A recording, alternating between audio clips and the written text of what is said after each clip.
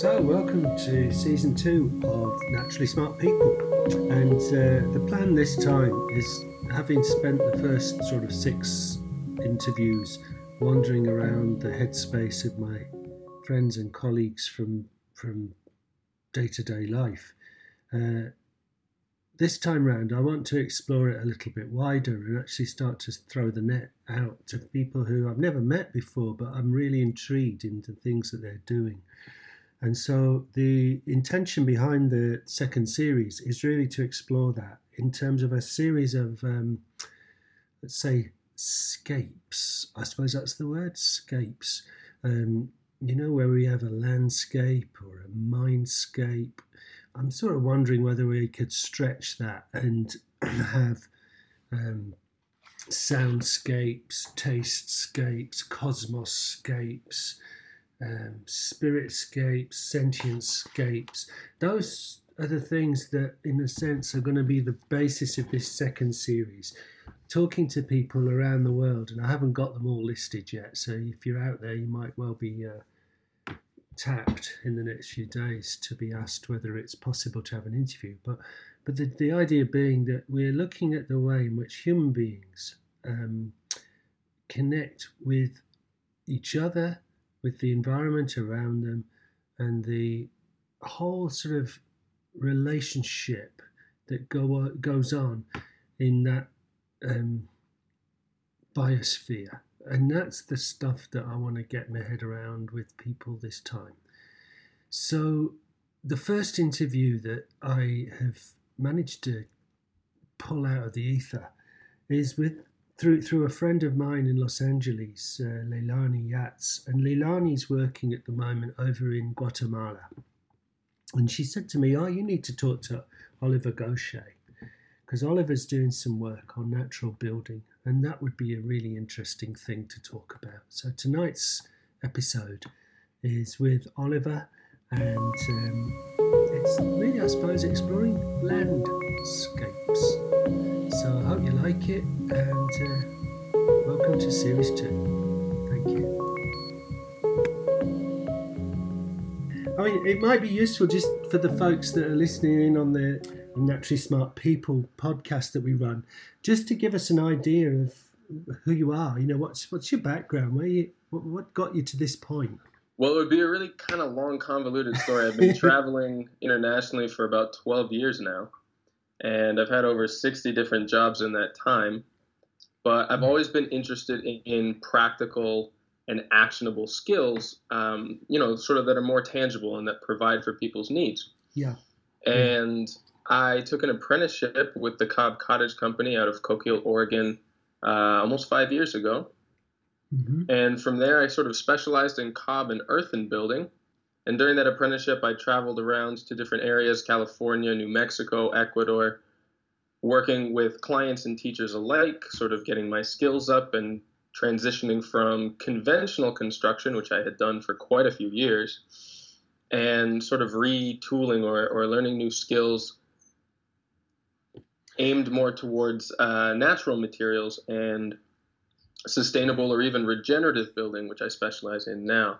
Yeah. And since completing the apprenticeship, I've done quite a few projects internationally, in the Philippines, in Senegal, in the United States, and quite a few now here down in Guatemala, where I've lived for a year. Yeah, I love that idea of going to Guatemala to learn to dance. I found that. I thought it was a super. I did take dance lessons when I first started coming here. That in Spanish really kind of endeared me to the community and the place. I'm still rubbish at dance, but my Spanish has gotten pretty good. Yeah. I noticed in your bio, you mentioned about the practicalities. There's numerous jobs: chef, teacher, baker, maritime engineer, builder.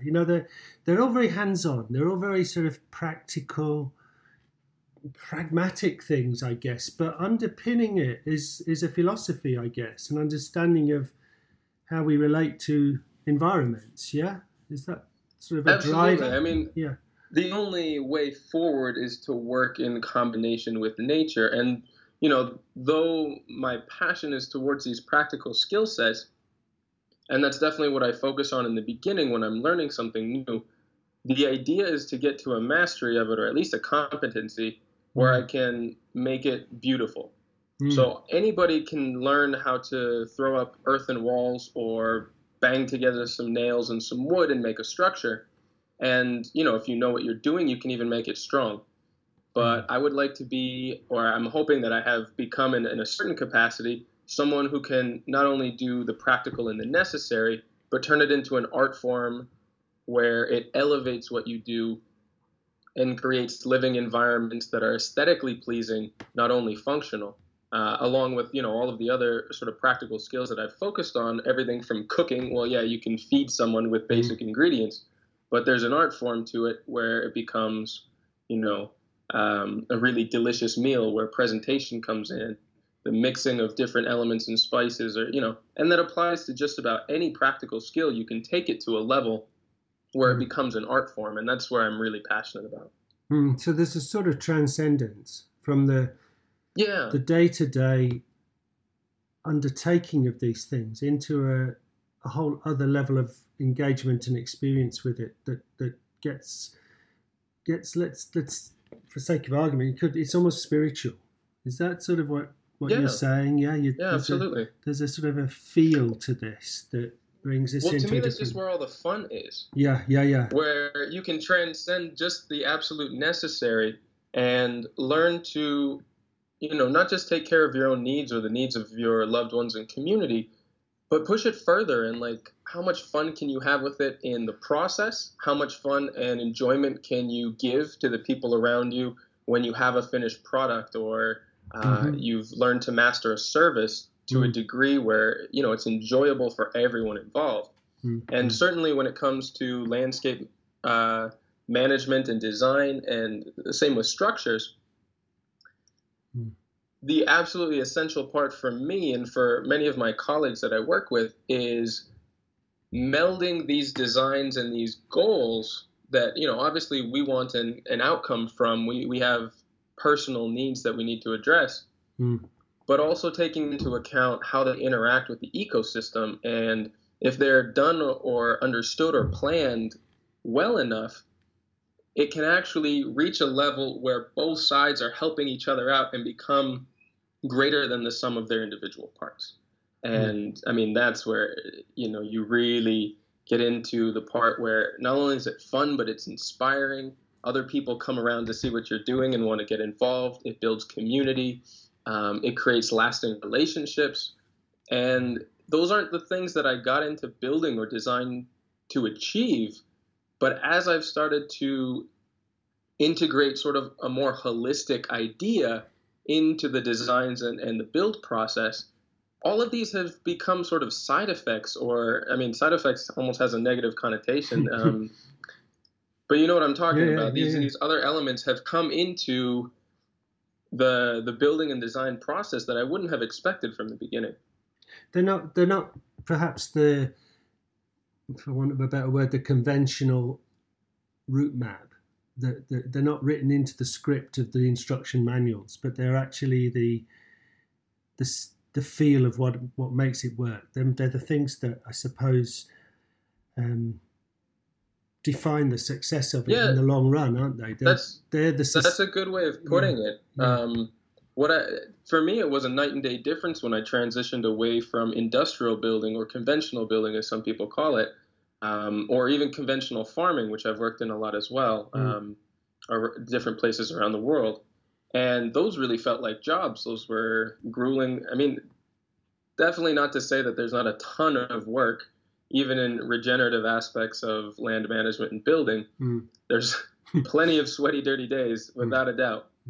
But there are also these other elements at play, the connections between people, environment, community, and also trying to find a way to make it practical and profitable, sort of kind of constantly keep me engaged and inspired and pushing forward, trying to innovate and trying to see past my own limitations, both creatively and, there's just so many times where it's like, if I was just a little bit smarter, all of this would be so much easier.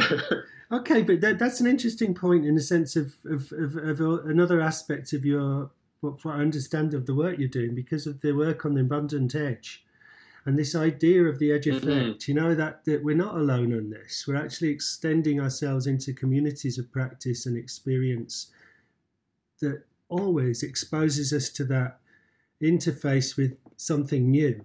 And it's an incredibly creative place to be. The spark that comes of just finding another way that someone's interpreted how to do something that you've tried to struggle with for ages and failed miserably on your own place, which is my world writ large, constant failure. A lot of us, certainly have. But this idea of using I love this idea that you've got with your podcast of the abundant edge. This idea of the edge effect that comes out of permaculture, and it is a philosophy, I think. I think what you're exposing and exploring, in a sense, is a way of being that engages with these things in quite profound ways. It isn't just the technical. We're into something far more that's taking us to another level of application, and that perhaps is why people are. I don't know. My hunch is that's why people are attracted to it. Yeah, absolutely. I mean, for me, permaculture has been, more than anything, a new way of looking at the world around me and having sort of a new checklist of things that I ought to consider when making decisions. And obviously it comes into direct play in my work in designing and building structures or designing and implementing landscapes. Mm-hmm. Those are all the obvious applications, and that's mostly what you'll learn in a permaculture design course. But where I'm really passionate about these days is seeing what other practices or criteria or projects I can apply the same teachings from permaculture and, a lot of other philosophies too, which, maybe have originally been intended to be applied to farming or to landscape architecture or building.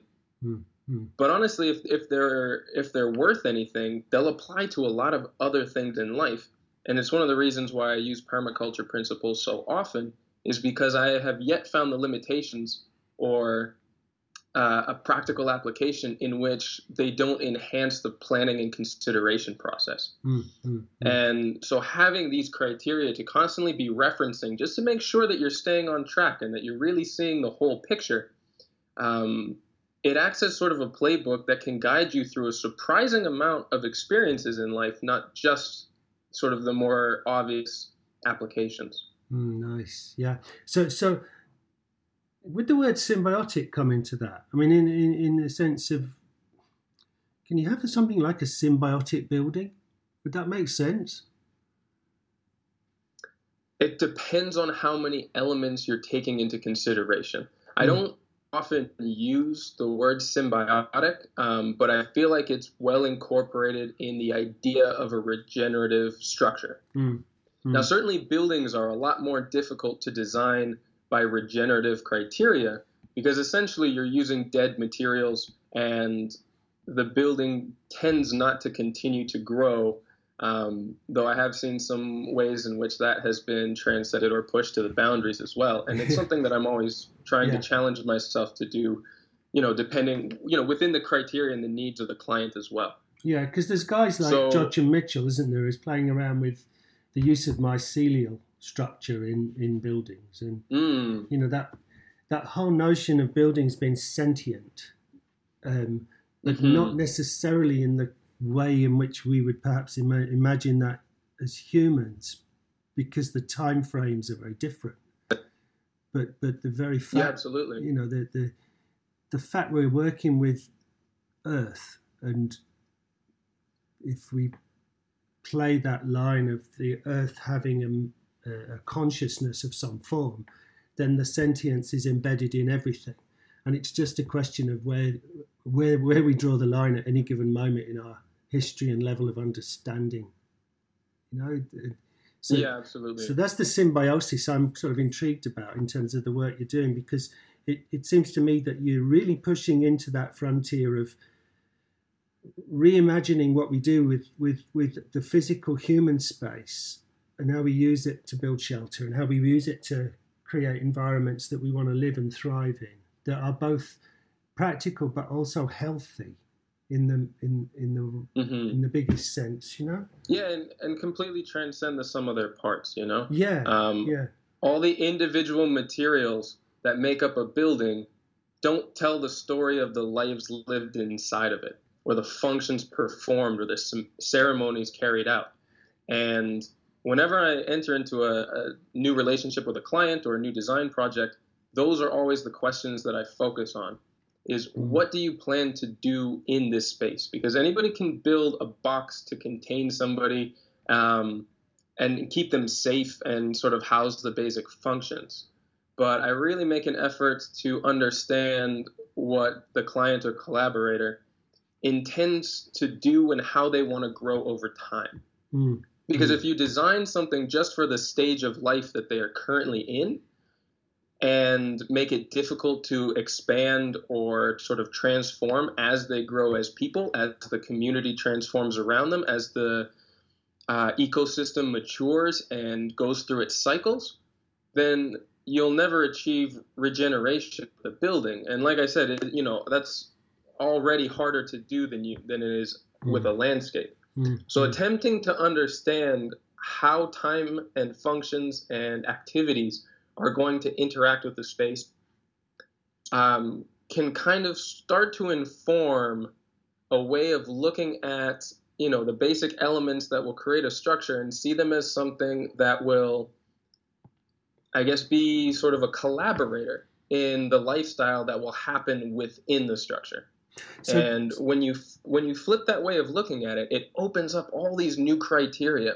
It opens up all of these new questions that you have to ask and consider. And so it can get very complex and kind of nuanced after a while. And this is where I'm trying to explore and improve. So in a sense, just give me an example of maybe a recent building that you've been working on. Just could you explain to me some of the sort of fundamentals of the structure? What are the physical things that you're using to put these buildings together with? Certainly. Well, I try and stay open to doing something new in every context. But there's always, at least if you stay in the same region, there's a handful of materials that are sort of abundant where you are, and others that would either have to be imported or would have a higher carbon footprint. So we try and use sparingly. Or at least responsibly. So there's a really close locus to place then, isn't there? So the places themselves you look at before you even begin the build in the sense of what's here, what's already available. Yes. Yeah. Okay. Yeah, I essentially go onto any new site and approach it as if I were designing the landscape, even if I was just asked to do a building. Yeah. And I go through the same sort of site assessment and considerations as I would for any sort of permaculture design. Sure. Because I see, especially buildings, as one of the most important and potentially energy consumptive elements in any landscape. Because they are. I mean, basically the house or the main structure is the nucleus of the cell of whatever the landscape is. And as a result, almost all energy and resources pass through that point. I'm getting another subject here, but let me go back to what you were asking about what materials I tend to use. Well, a good example here in Guatemala, we live in sort of the mountain valleys along the edge of a very large lake called Lake Atitlan in the western highlands of the country. And every year in the rainy season, between the combination of earthquakes, massive rainfalls and stuff, a lot of sediment, a lot of rocks, a lot of minerals wash down into these valleys where these towns are. And as a result, we basically get a replenished source of sand, gravel, and stones every single year. Now, when you go into the hillsides, you can find a very clay-rich subsoil, which hasn't washed away because of the root systems in the forest and stuff holding them in place. And I really try to mostly focus on these two resources for a handful of reasons. One, obviously, because there's an abundance of them, it means that you can source your materials either on site or within the village and employ locals to move things around rather than machinery that would otherwise truck it from a much larger distance. Also, because they are mineral elements or materials, they don't break down in organic processes. Nothing eats them. They don't rot. They, if maintained correctly, can potentially last as long as they're maintained, infinitely. Yeah. I mean, all of the oldest structures in the world are all built from mineral materials. Yeah. Yeah. Now, obviously, you get into certain things that mineral materials either struggle or can't perform, like the framing for a roof. And then we look into other things. But we're also in a very heavily forested area, and it's not hard to find locally or very closely sourced, mostly cypress, but also a lot of pine, especially in the higher mountains. And those are the main materials that I try to make the majority of the structures on here in this region, because those are the resources that are most available. They're also pretty durable, aren't they? I mean, you've got high levels of resin and what have you in the woods themselves that enable them to last for a long time. So certainly, yeah. I mean, and there's also, all sorts of different processes of maintenance and treatment that you can use on organic materials like wood or bamboo in order to extend its lifespan. I mean, I work a lot with bamboo as well. Fortunately, it's grown down in the tropical areas of the coast. It's a little bit too high in elevation here for them to reach the size that we tend to look for in construction. Okay. But for the most part, we can grow bamboo up here, and we use some of the smaller diameter bamboo as the inner weavings of the wall systems for a local version of wattle and dog, which is called bajareke. And I use that a lot on wall systems, especially when the criteria of the building doesn't call for some very large thermal mass of wall. And because of the climate here, we pretty much don't need to insulate anything. The only thing we insulate for is roofs, because they tend to be made out of sheet steel, and when the rain comes down, it can be deafening. So we put acoustic insulation just underneath the roofing panel so that it doesn't become too loud. As I'm currently renting a small place that does not have that insulation, I can tell you it's a huge difference. When the big rains come, it's almost deafening in here. Fortunately, we're in the dry season now. But part of the artisanship, I suppose, is that consciousness of that need, that you're building buildings that are not just functioning to one thing, but they're taking note of the fact there's an environment beyond them that's going to affect them internally just as much as externally. By volume, sound, and all that type of stuff. Yeah.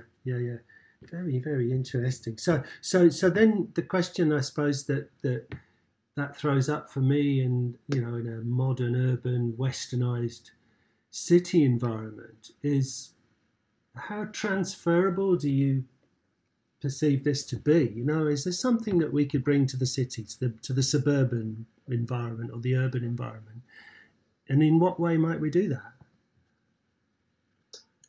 I think there's infinite possibilities to bring this to an urban environment. Right now, what is keeping this from happening is that most urban environments have extremely strict codes and permitting processes that don't allow for, you could call them experimental building practices, as coding offices often do, but all of the materials that I'm working with are the original building materials, and we've only abandoned them in the last 50 or 60 years en masse.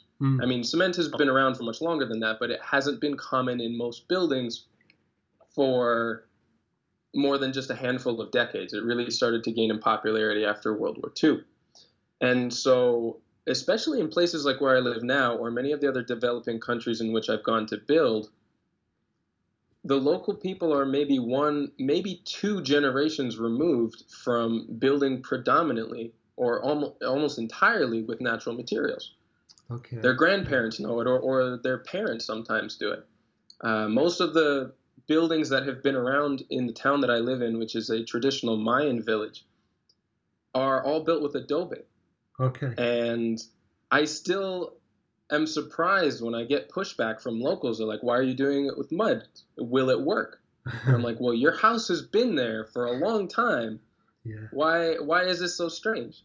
Because they see cement and steel as progress, as modernization, and as being inherently better than the traditional way of building, which is so strange to me. But it's something that I'm always trying to communicate when I come to places like this. I suppose but you get just as much pushback in like the urban context that you were talking about. Yeah. The original skyscrapers. If anybody looks up online, a city called Shibam in Yemen. Mm-hmm. Those were the original skyscrapers built about 800 years ago, reaching about 10 or 11 stories, and were mostly used for residences. Now, they built them that high mostly to protect themselves from warring clans that would come and raid the village. That's right. But they're still there. Those are entirely made of adobe. Yeah, and they're still there. They're still there, and they're in an earthquake zone, and they're in a flood zone. Fascinating. So if they could survive that long, it should at least give you pause to think that perhaps this is applicable in other contexts as well. Now, obviously, every material has its own profiles of, advantages and disadvantages, and those need to be considered in any build project, but no more or less than cement or wood or steel. All of these things that we've grown to consider the standard for building, again, only because of the affordability of fossil fuels and the ability to transport and process these materials en masse, has it even become affordable to do this. And so we've sort of run amok with these materials that are very, very highly consumptive and require a high level of technical ability and training to be able to work with, which has had the effect of marginalizing or displacing people from the process of building their own structures. And I'm very passionate about bringing that back and making it available for people who, want to reclaim ownership of their build process. I guess that's a very powerful argument in terms of the definition of what we might mean by regeneration. The resocializing and engaging of people who are currently marginalized and disassociated with that type of activity could then become players in that game again. They could be encouraged to participate. They could learn these new skills or relearn these skills that are old skills, and reculture around them. Absolutely. The think definition about how many of people regeneration. spend 30 years of their lives paying off a mortgage because they don't think they either have the skills or the time to provide their own basic necessities. And that's such a shame because you can build a house in a couple of months and all of a sudden be debt-free for those 30 years you would have otherwise been paying a mortgage. And, think about what that could mean for the freedom of your lifestyle if you just take the time to sort of reclaim ownership of your shelter. I sort of take it as a well-being issue as well, because I think there's a well-being dimension in terms of economic well-being there, but there's also, it intrigues me in terms of the use of clay, the use of dirt in building. From what we currently know about the therapeutic effect of soil and the bacteria in soil, just as a bit of a side issue really, but I've been reading just recently this thing about MVARK. I don't know if you've come across it. It's a microbacterium that triggers serotonin in the brain when you put your hands into the earth. And it's an effect that's quite well documented. It's been researched a lot in Royal Marsden in London and a couple of universities in the UK quite recently, looking at what happens when people basically go and make mud, water and mud in the ground and play around with it.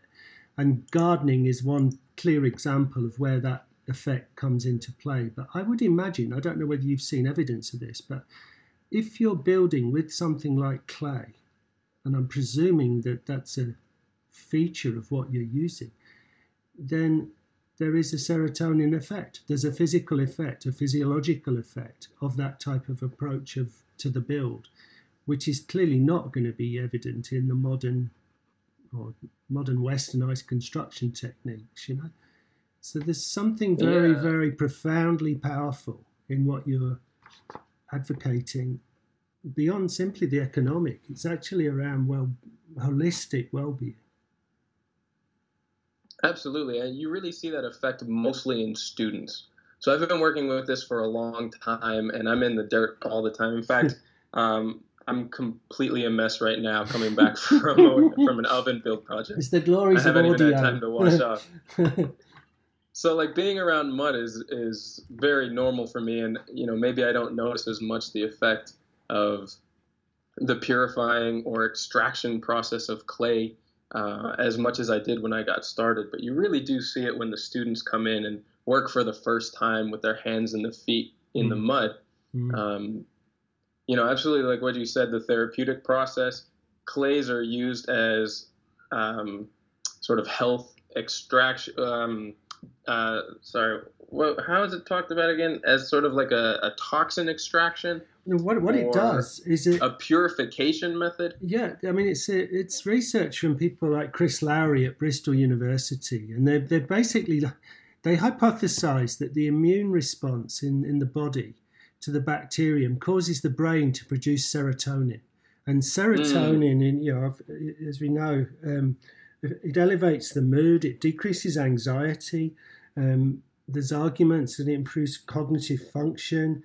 And then it goes on to all sorts of other things that they're thinking it has an effect on, such as the reduction of cancers and other diseases. So there's a hugely powerful effect of having ourselves in the mud, being part of that physical landscape, if you like, in terms of what we build and how we build it, but also what we then live in. And it seems to me that that's where that's that interface we talked about right at the beginning almost, in terms of this notion of what natural building is. It isn't just putting structures up, it's putting up structures which profoundly challenge the orthodoxy. Absolutely. I mean, I'm convinced that clay is probably the second most magical substance on Earth, second only to water, given all the different properties and functions that it can perform, which, only makes sense that when you combine the two of them, they can do so much together. Everything from obviously building a skyscraper, but down to filtering the air, releasing negatively charged ions to help your absorption of oxygen. Yeah. I've written a lot about earthen plasters and the health effects that they can have on the interior of a living space just by helping to regulate the humidity indoors. It'll release extra moisture if it's a very dry day or if it's a dry time of year. I've even heard, I haven't seen this in person, but I've heard from many people who work with earthen plasters, if you coat it on the walls in your bathroom, you know how you walk out of a hot shower and the mirror's all fogged up because of the vapor? It clears the mirror. That actually won't happen. Yeah, it'll actually absorb all of that vapor and slowly release it to sort of even out the humidity inside. And that has so many respiratory benefits. It helps to purify some of the toxins out of the air. It gets rid of bad odors. And then, like I said, releasing of negatively charged ions. Yeah, this is where I find it's that there's a sort of element to this, which is coming back into this idea of sentience, that this is an intelligent building as far as I can see. It's a living building. And it's living in a different way. It's as close as you're going to get, Unless, of course, you live underneath a tree or inside of it or something. But most of us aren't owls, and it's hard to connect the Wi-Fi to it. So it's a wonderfully sort of evocative sense of what we can both do at the moment, but perhaps also a picture of where we could go next. And in a sense, it's the frontier of what's possible. And building that skill set up with sufficiently large numbers, I guess, to be able to then take it to scale. Yeah. Yeah, and because it's so moldable and sculptable, it takes other types of materials and other technologies extremely well. Like you can very easily embed electrical wiring into your walls without having to faff about with all the conduit and stuff. So you're reducing a lot of waste. It's just there's so many options for appropriate technology that you can integrate with holistically designed buildings, and I feel like we're only just sort of starting to scratch the surface of what is possible with this. Most of my clients who I've worked for up to this point are operating on very small budgets, and I come in as a solution of what they can do with local materials and make as ambitious and healthy of a building within a limited budget as possible. But you could spend easily as much on an earthen or a natural building as you would a conventional home, but I promise you would get a lot more for it. And so, if you had the budget and you were considering that, but hadn't yet looked into what is possible with natural materials, I can guarantee you would get a lot more for the same amount of money if you sort of open the scope of what you were comfortable with and what you wanted to integrate or consider. Nice. So Oliver, what's next on your agenda? Where are you heading with this? Oh my goodness, we have so many projects coming up in the upcoming year. We actually, as a company, we just bought farmland here in Guatemala, and we've started to develop it as a demonstration regenerative farm model, which we may be teaching some courses on in the upcoming season. But right now, we're just focusing on getting the systems set up on a pretty limited budget. I'm, of course, in charge of designing and building the structures. Yeah. And two of my partners and colleagues with Abundant Edge are master designers of permaculture and landscapes. So they're taking care of the market garden, the perennial systems, the food forest, the water systems. I mean, with a very small piece of land, we plan on really maximizing and showcasing what you can do by implementing, fairly simple systems to put in. And for those who are inspired by our projects, they can always come and take our courses where we teach everybody how to do the exact same thing. Yeah. And I mean, that's just one of them. I'm going to Kuwait in the Middle East this upcoming summer during the rainy season here. And I'm going to be trying to open a branch of Abundant Edge over there, but for more of an urban and a dryland setting. So, a very different ecology than we're used to here in Guatemala, but showing that this can apply to places that are far less resilient of ecosystems and have just as transformative effects, even if, the environment around you is almost the complete opposite. That's one of the lovely things I think about the underlying philosophy of permaculture, that the capability to go from one environment to another and the same core principles apply. It's just that we have to take careful attention to the context in which we apply them. It seems to me that that's one of the universal benefits of this type of approach. It's not a singular solution, it's holistic. It's always going to be capable of accommodating and fitting to different types of places, as long as we pay really careful attention to the earth care, people care, surplus concept as a sort of fundamental. Yeah, that's beautifully said. I couldn't agree more. I think that's... And, with more and more allies coming to help us work on these types of projects and advance the agenda that includes everyone, that, takes into consideration all the participators instead of just the ones who can afford it or those who have privilege and whatnot, but actually, goes to benefit the larger community and the environment as a whole. Constantly, those people are inspiring me, which is why I have the podcast and reach out to them regularly. Absolutely, yeah. Frankly, I'm just plagiarizing all of their good ideas. I mean, every once in a while, I have a little flash of inspiration and try something new, but there are so many giants and brilliant people who come before me, and I'm really just sort of riding their coattails and trying to keep up. Yeah, I think we're all playing around with these beautifully shining stars of ideas and actions, and slowly but surely they're connected. And just having a chance to chat with you today has been fabulous, simply because it's given me that next connection, into another part of the world. And I want to come and see what you're up to, man. It just sounds fantastic. Yeah, you really got to come and visit us. There's so much going on. I'm only one operation in this valley on this lake. There are so many other people, from the Fungi Academy to Atitlan Organics. Yeah. I came here originally to intern with an incredible builder who does much more ambitious projects than I do and is a specialist in bamboo. There's so much around here. It's a fantastic community to be a part of and to be contributing to. And we'd love to see you here. Wonderful. Thanks, Oliver. It was super to chat to you today, and I really look forward to meeting sometime in the near future, perhaps at a workshop, perhaps either in your place or over this part of the world. But one way or another, we'll continue to follow the work of Abundant Edge and your stuff and your team stuff, because it is really, really inspiring. Well, thank you so much. And likewise, I've had a real pleasure talking to you. We'll definitely keep in touch in the future. Yeah. I'll let you know when I come and visit my family in the UK next time. Do. I think they're not far from you. I've got an aunt who lives outside of Manchester. Oh, that's really close. Yeah, good stuff. Let me know. Yeah, my mother's British, so I've got half the family over there. There's a good chance I'll come and see you as well. Good on you, mate. Look forward to it.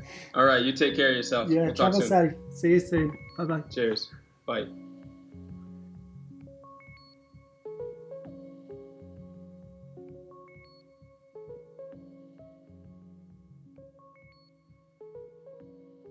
I don't know about you, but I think that that's probably the best possible start that we could have to Series 2 of Naturally Smart People. Thank you so much, Oliver, for a superb beginning to our new series.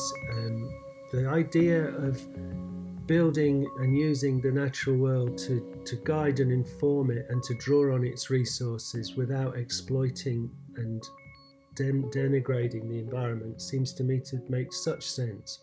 And it's a frontier technology in the sense of where we are perhaps at the moment in our modern world, but one that I think will increasingly influence the way in which we look at the built environment and the idea of the living built environment, the places that become healthy, regenerative, and engaging people back into the process of construction. And that raises some interesting challenges, and something that maybe would be a point of conversation at a later stage would be to think into the implications for policy for this type of activity in the urban space.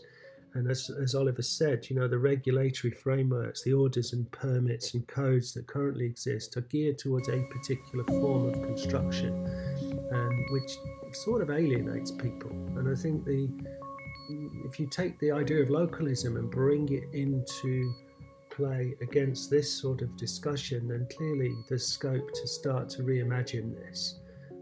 This particular landscape, this scape that is a theme throughout this series this time, is one that I think we will continue to come back to. There's other guys that I'm going to talk to during the next few weeks who have other perspectives on this, both small and large scale. And I think by the end of the series you'll get a sense of where that could take us in terms of visualizing the future through a different lens, but also making very practical steps at the moment in making that happen.